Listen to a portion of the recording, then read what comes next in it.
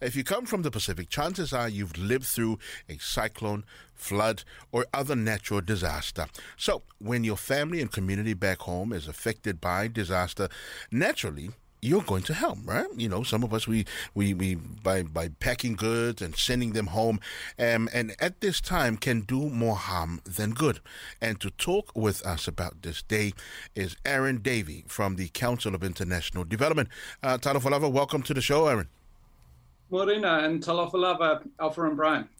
Brother, now, like we've just said, you know, we always, it's a Pacific thing. When help is needed back home, we tend to help and whatever we can in a way. But why is giving goods to family now sort of like in the bad thing category?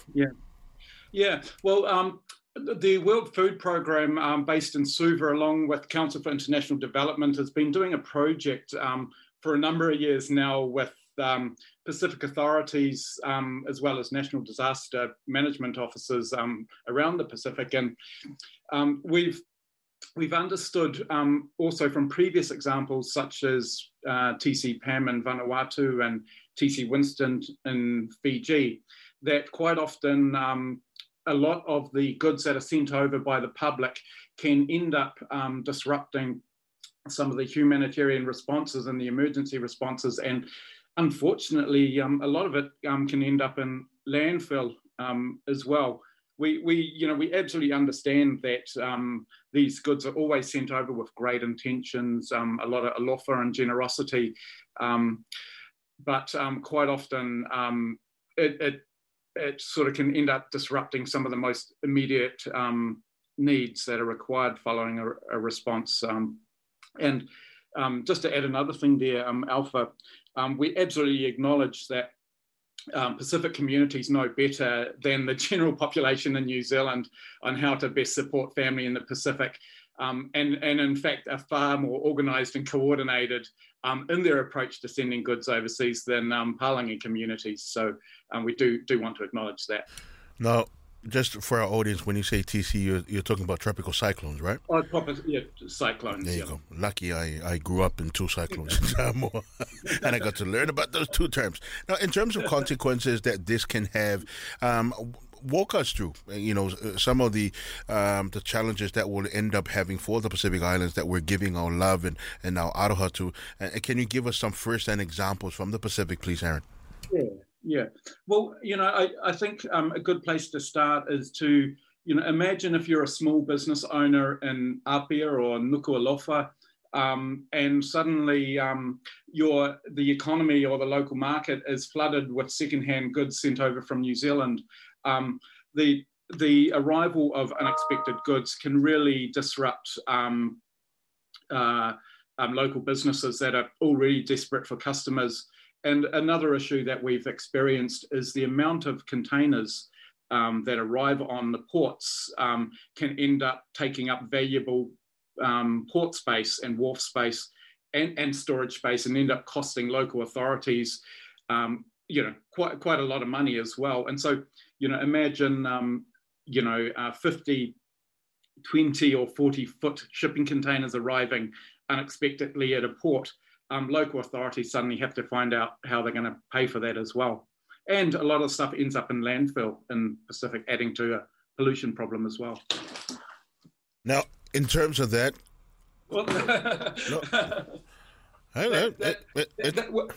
we're always ready for an emergency in our sector, so we're all good. I think what we've just displayed right there is the unannounced arrival of NETC. You know, it could be, and behind you is Tropical Cyclone Tapakov. There's the rest of it. We're simulating an emergency as we speak. I love it. Nothing best than having a first-hand experience. Now, we've talked about the challenges of sending things home. Now, what would be the best way to share or show our alofa for our families in the islands during times of cyclones and hardship? Yeah, well, look, the message that we're giving out based on experience is that the best way to support communities and family in the Pacific is the message that cash is best, but we do appreciate that that's not always easy. And so one of the best ways that community and family can support emergency response is through donating money. And this is something that the Pacific does better than any other community in New Zealand as well, particularly through the remittances. And even when it's not part of an emergency response, if people do want to collect goods to send to an emergency, then we quite often suggest they try and find ways to convert those goods into cash, either through a garage sale, through a community sale, and also church-to-church giving, family-to-family giving is really probably one of the best ways that you can respond as well. So, I know that one of the challenges about when you talk about remittances, first of all, we know that most Pacific Islands, it makes up about 60% of their income yearly. Now, there is always that mistrust in terms of giving money when it comes to that. And so what would you say to our audience today that are hearing saying, well, if we send money, we don't know where it's going to go, but if we send a box of food, we know it's going to go to the tummy, someone, if not our family, then to someone else. Yeah. Well, certainly just, you mentioned there, Alpha, about sending food. That's one of the things that we recommend people don't send, because we know from experience food will very quickly perish, posing health risks. And we know that most food that is sent does end up in landfill. The question around how do you sort of know that the cash you're sending is, or the cash that you're donating is how do you sort of trust where it's going? Council for International Development, along with Piango in the Pacific, that's the Pacific Islands NGO Forum, we've got a list of organisations which you'll find on the Donate Responsibly website, which has gone through a code of compliance process, which we are really assured that they've got high levels of accountability. And most of the organisations that people would donate cash to in New Zealand, are already working in the Pacific. They've got long relationships with organisations in the Pacific, and the work that they do in the islands is done under local leadership as well. And they've been there a long time before a disaster has occurred, and they'll be there a long time afterwards as well. But in terms of sending stuff, we recommend that that people do sort of family-to-family giving or church-to-church connections. If you bear with me, Alpha, I've got sort of 6 points that we typically sort of ask people to note if they are going to send goods. Can I share those with you? Yeah, sure. Please go ahead. Yeah, sure. So if a disaster does strike in the Pacific, we ask people to wait a while. Don't send stuff immediately after the cyclone because this will clog up valuable port space needed to get immediate relief supplies in. We also ask people to ensure that they've answered the question, is this really needed? Check with local national disaster management officers.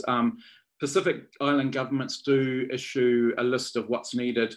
And going back to a point I made earlier, don't send food if possible. Even canned food, quite often we find that a lot of canned food, because it sits on the port for quite some time, can end up in landfill. And quite often this stuff is available. And if you send cash, then you're supporting the local market as well. We do ask people to ensure that they package stuff properly and to ensure that they've got everything sorted around customs clearance as well. And I think a big key point to make is to ensure that they've made arrangements for, they know who's going to receive those goods and that they're ready to collect them as soon as they arrive at port as well. It's funny. We've never really thought about this until now. You realize just the impact that it has on all small, because any company in the islands is a small company, and all of a sudden you've got 55 containers when you've only got a staff that could handle the daily routine of 3. So everything gets delayed. I mean, even sending money home will just totally flood those companies that are doing it. So it's quite crazy. But, hearing this now is like, man, this is really good for our community to understand. Now, WFP has launched a website called Donate Responsibly. Now, can you tell us a little bit more in terms of the site and what will our people learn? and from it, and how do you access it, please, Aaron? Yeah, so it's www.donateresponsibly.org, and I can send you the details afterwards so that you can upload them to your site. But on the Donate Responsibly site, you'll find a calculator which helps people calculate exactly how much shipping a container or goods over to the Pacific Islands might cost, and it shows you exactly what could have been purchased in country if you had sent the cash equivalent. So there's a really great calculator that helps people understand that.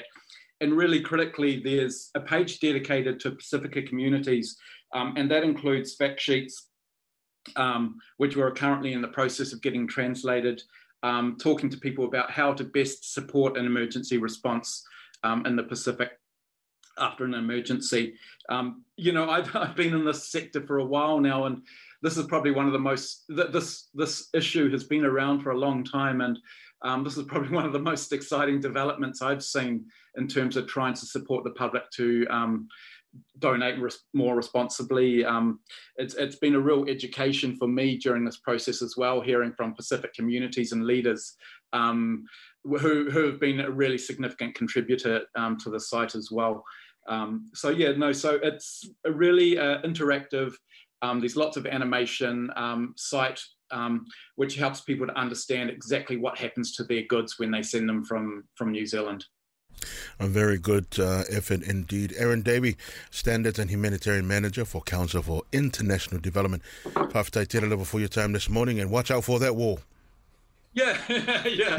Thank you so much.